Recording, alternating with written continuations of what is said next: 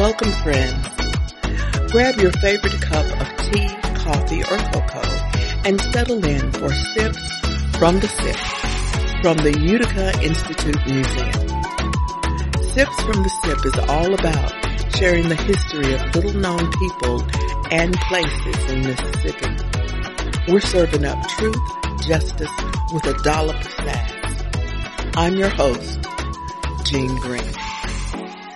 Today's episode is the 11th of a multi-part series of readings and discussions from the book Black Man's Burden.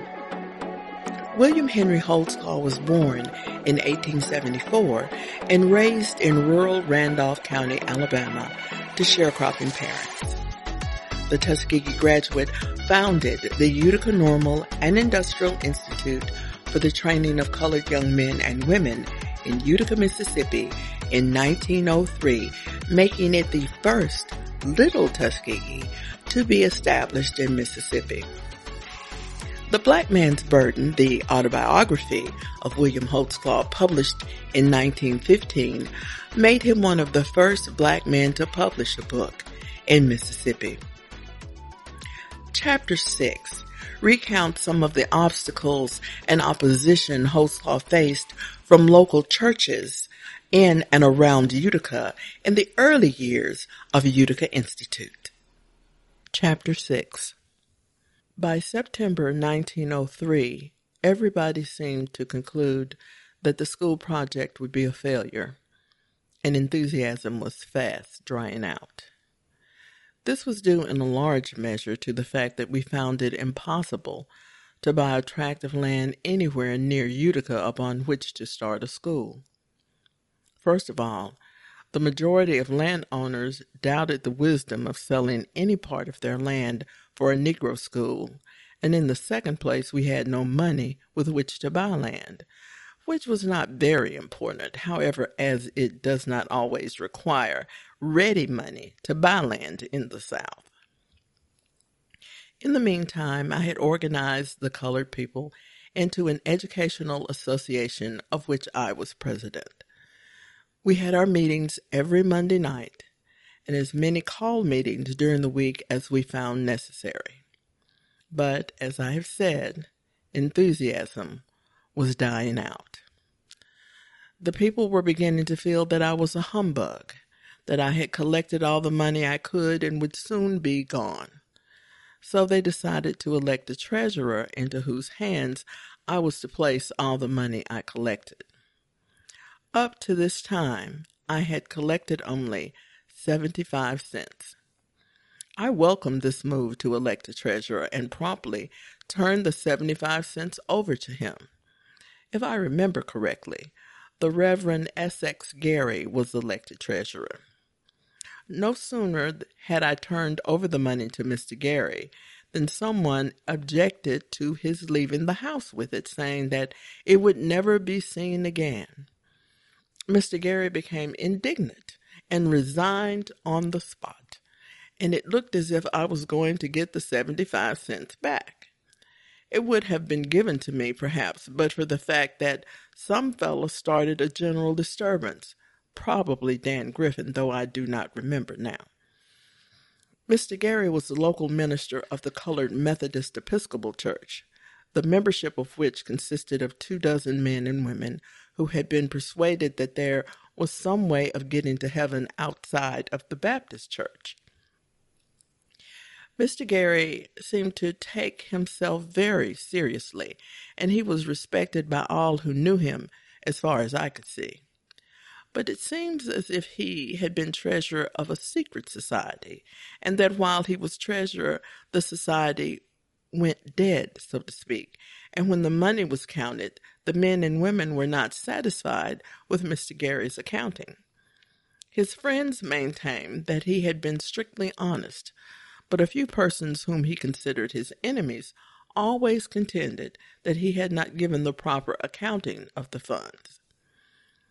Dan Griffin was a young recruit to the Baptist church, and his feelings toward the Methodist people were none too good. He was intent on running the church, the school, and all the societies on a high plane. Some years before he joined the church, he had been a man of the world, pure and simple, and had been considered somewhat rough in his character. Now that he was a Christian, he was as willing to fight for the church and for righteousness as he had been willing to work for the evil forces.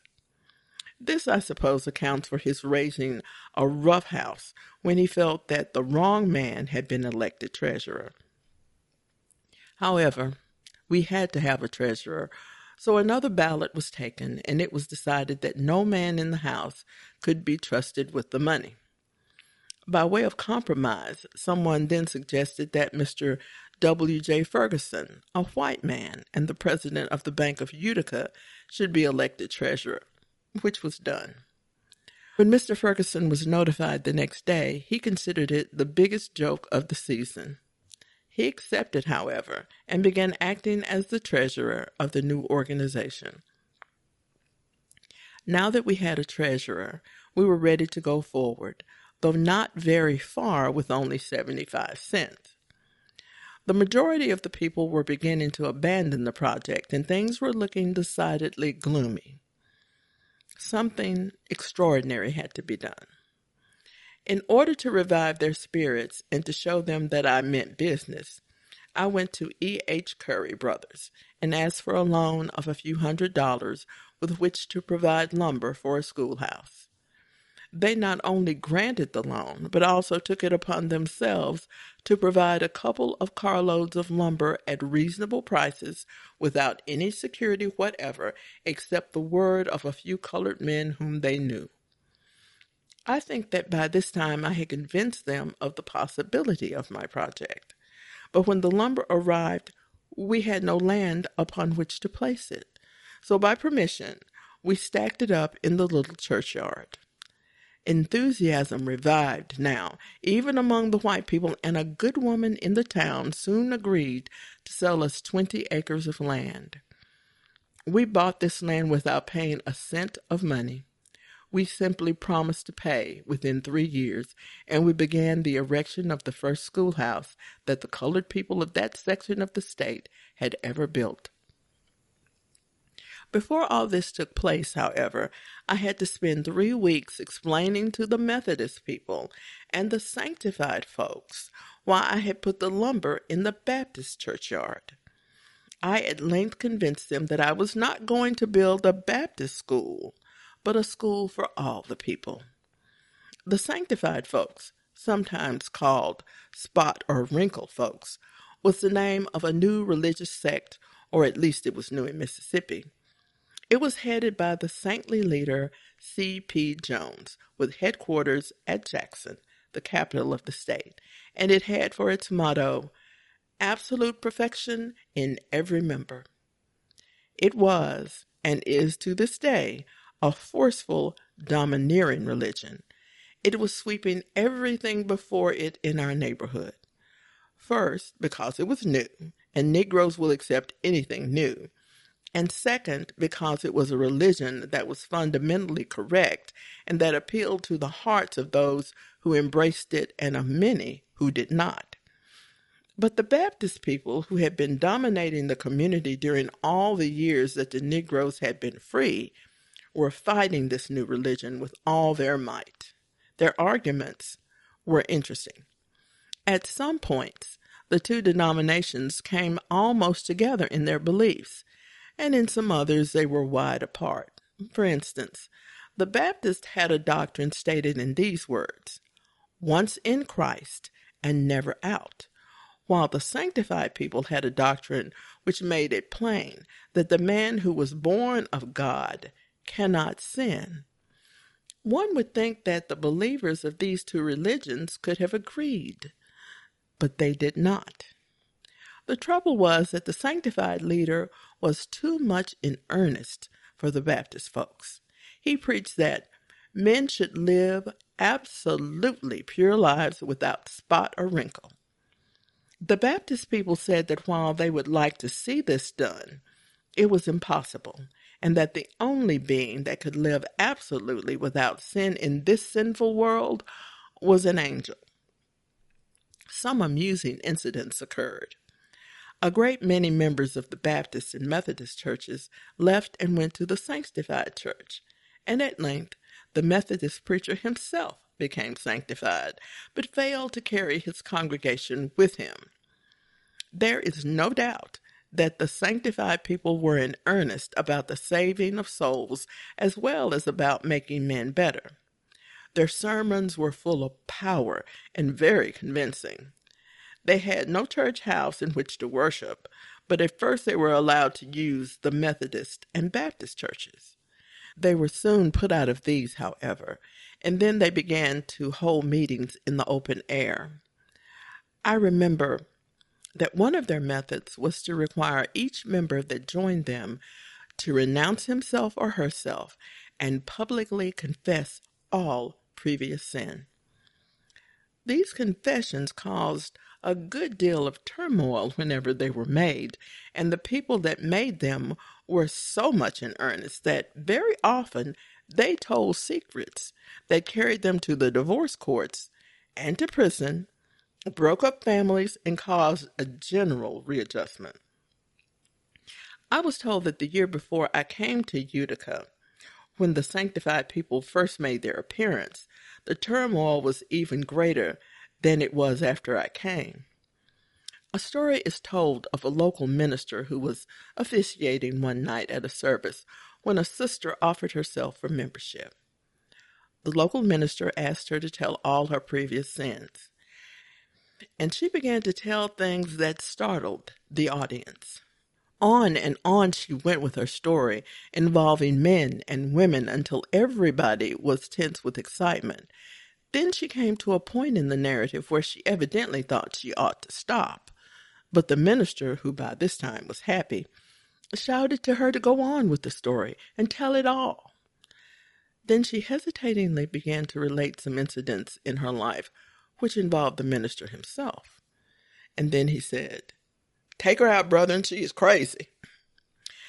After that, new members were not required to tell more of their experience than they felt like telling. There is no doubt, however, that the Sanctified Church during the past 12 years has done more to develop good character and Christian spirit in this community than any other church. Its leader and founder, the Reverend C.P. Jones, whom I have already mentioned, is a strong and forceful character. He is an earnest minister of the gospel, truly a man of God, and he has many lieutenants who are just as earnest, if not so forceful. The denomination is rapidly spreading throughout the South. I now started out on foot, went from house to house among both white and colored people, soliciting their aid, and received it in a degree that enabled me to pay for the lumber and land within 3 months. Meanwhile, I had opened school in the open air, for I had been unable to get permission to teach in the little church.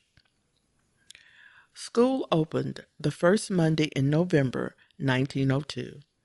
It is a custom of the public schools in Mississippi to have 3 Negro trustees, at least one of whom is to be on hand at the opening day to install the new teacher. One of them certainly was on hand the morning we opened school.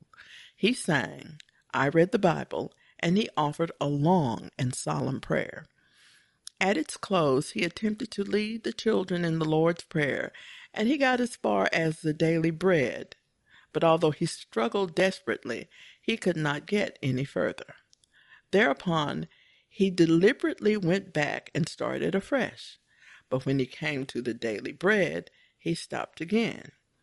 The children, who had been suppressing their amusement, now burst out in a hearty laugh, whereupon Miss Lee, who was my first assistant, took up the prayer and finished it for him. Then he stood up and began a lecture on good manners, which was directed apparently at the students, but in reality at me, for he seemed to blame me for the students' laughter, although he had not yet put me officially in charge. Nevertheless, he turned them over to me in a few minutes, and school was opened. These were dreary times indeed, with many hardships, with many difficulties that were mere annoyances. We were still teaching in the open air out under the big trees amidst the shrubbery. This would have made a very good schoolhouse but for its size. In such a schoolhouse, one could get along very well if he could keep his pupils close enough to him.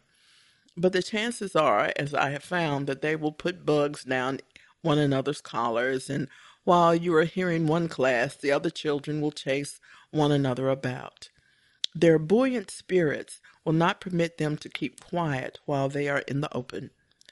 It is pretty hard to hear a class reciting and at the same time to witness a boxing match, but those who teach in the open air must be prepared for such performances. These annoyances were accentuated by the fact that some of my pupils were 40 years old, while others were 6. After a while, we moved into an abandoned house, which we used for a schoolhouse, but it was little better than teaching out of doors. When it rained, the water not only came through the top, but through the sides as well. During cold winter rains, I had to teach while standing with my overcoat on and with Arctic rubbers to protect myself against pneumonia.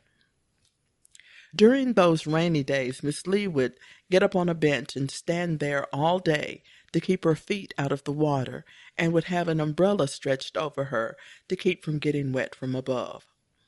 The little fellows would be standing in the water below like little ducks. They stood these conditions exceedingly well.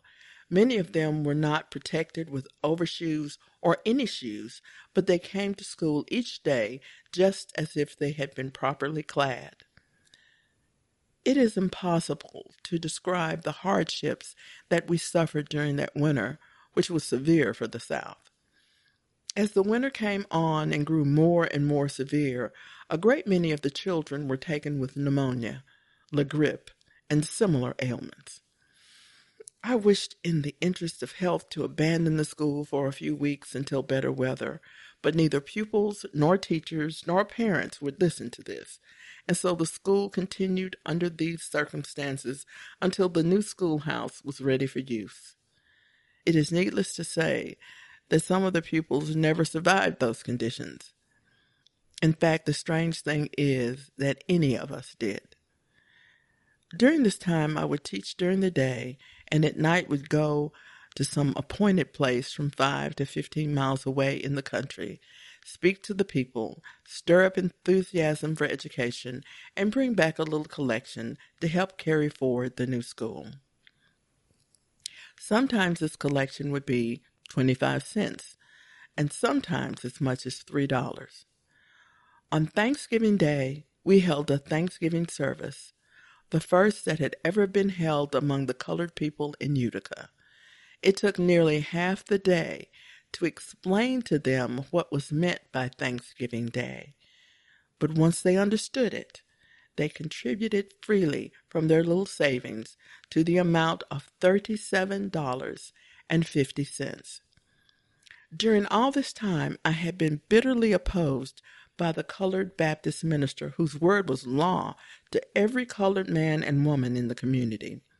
He had fought me from every point of vantage. I had made one attempt to reconcile him, but he would not hear me. Then I had simply let him alone. After a while, he came within 100 yards of the school in which I was teaching and sent for me to come to him, saying that he wished to talk with me. I went down to the road where he was. We sat down on the ground, and this, as near as I can remember, was the substance of his remarks. Brother Holtzclaw, I have come to talk with you on the matter of your efforts here. I have watched you constantly and have done everything in my power to injure you. I have tried to block your progress, and I have tried to break you up because I thought you were a humbug. I simply did not like your face when I first saw you. But I have seen my mistake, and I have come humbly to beg your pardon. I would have come as far as the schoolhouse, but I did not feel worthy to put my foot on the ground until I should confess my sins, and I want to beg you to forgive me.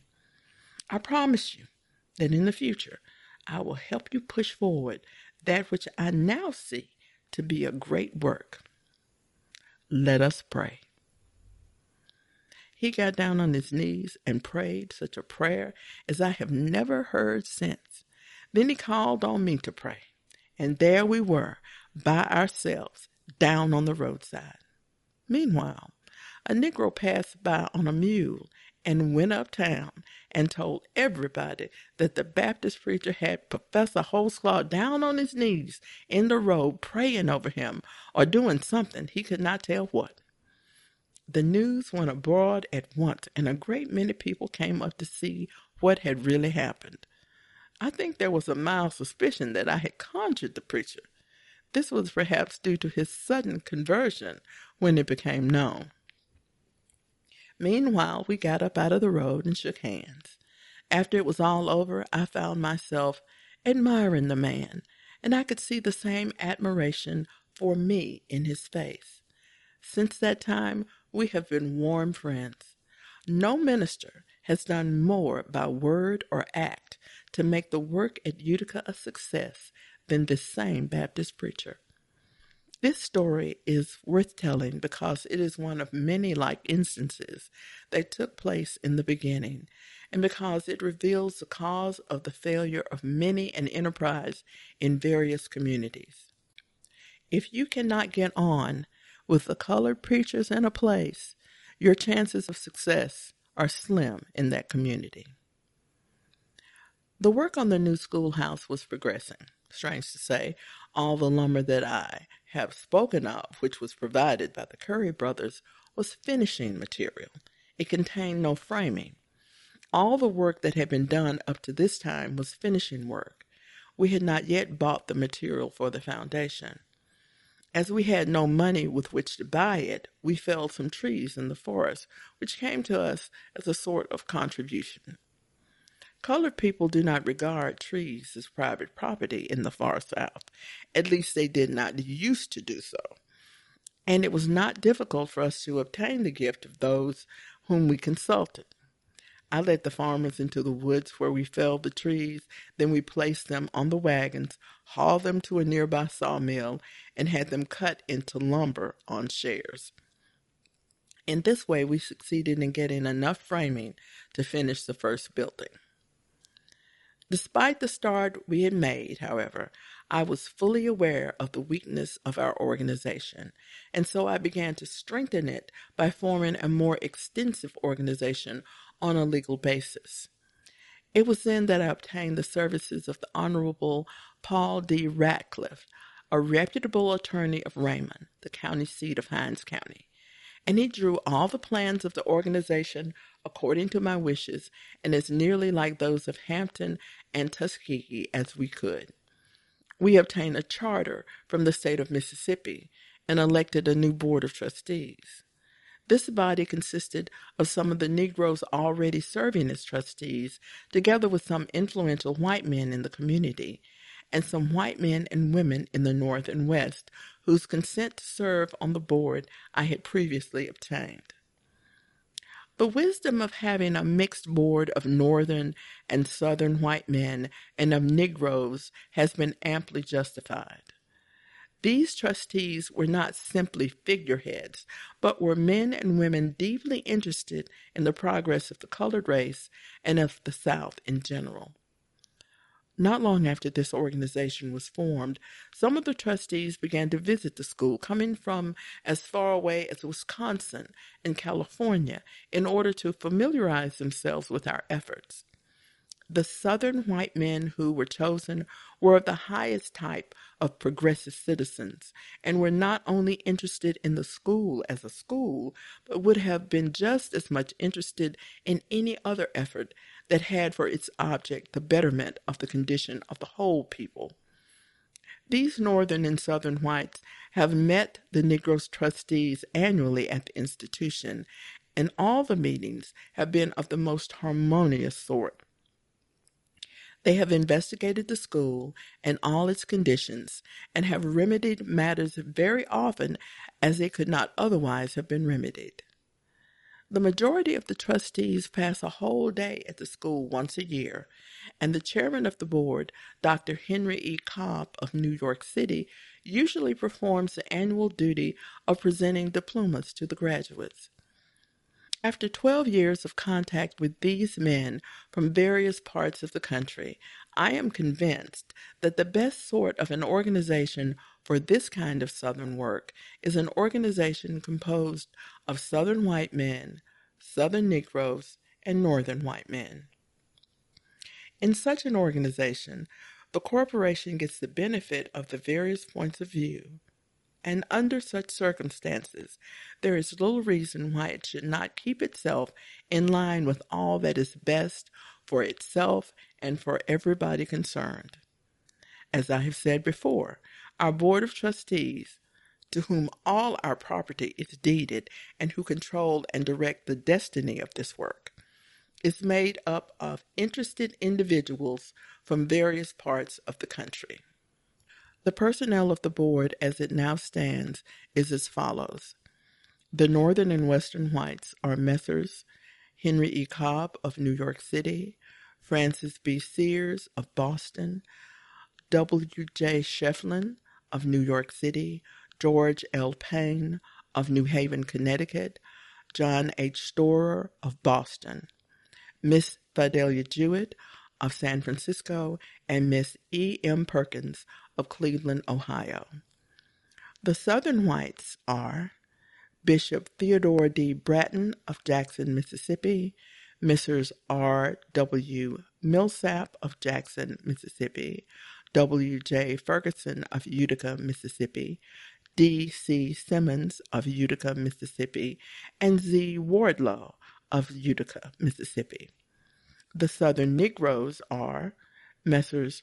Emmett J. Scott of Tuskegee, Alabama, Charles Banks of Mound Bayou, L. K. Atwood of Jackson, Mississippi, and W. H. Holtzclaw, Dan Lee, Ples McCatney, Harrison Flanders, and Isaiah Marshall of Utica, Mississippi. Thank you for tuning in for Sips from the Sip. Joining me next time to discuss Chapter 6 will be Mrs. Loretta Gandy. Mrs. Gandy is a retiree of the Utica campus of Hines Community College. Be sure to tune in for what I'm sure will be a lively discussion. The Utica Institute Museum is dedicated to expanding knowledge of the history of Utica Institute and its role in Southern Black education. This program is supported by donations from our listeners. If you enjoy learning about the history of William Holtzclaw, the Utica Institute, and Mississippi, consider donating. To support Sips from the Sip and all the work at the Utica Institute Museum, visit our Patreon at patreon.com/Utica Institute. Until next time, this has been Jean Green, coming to you from the heart of the Sip.